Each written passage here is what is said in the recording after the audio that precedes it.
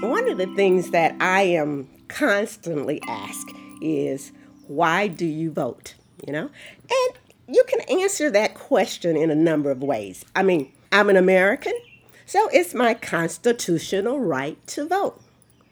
Also, if you really think about it, voting is the only circumstance, at least I, as an African American, I know when I vote, my vote matters.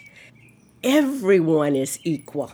If you are rich or poor, black or white, religious or an atheist, you only get one vote. So when you talk about equality, you are equal to every other American. My name is Jacqui Hill.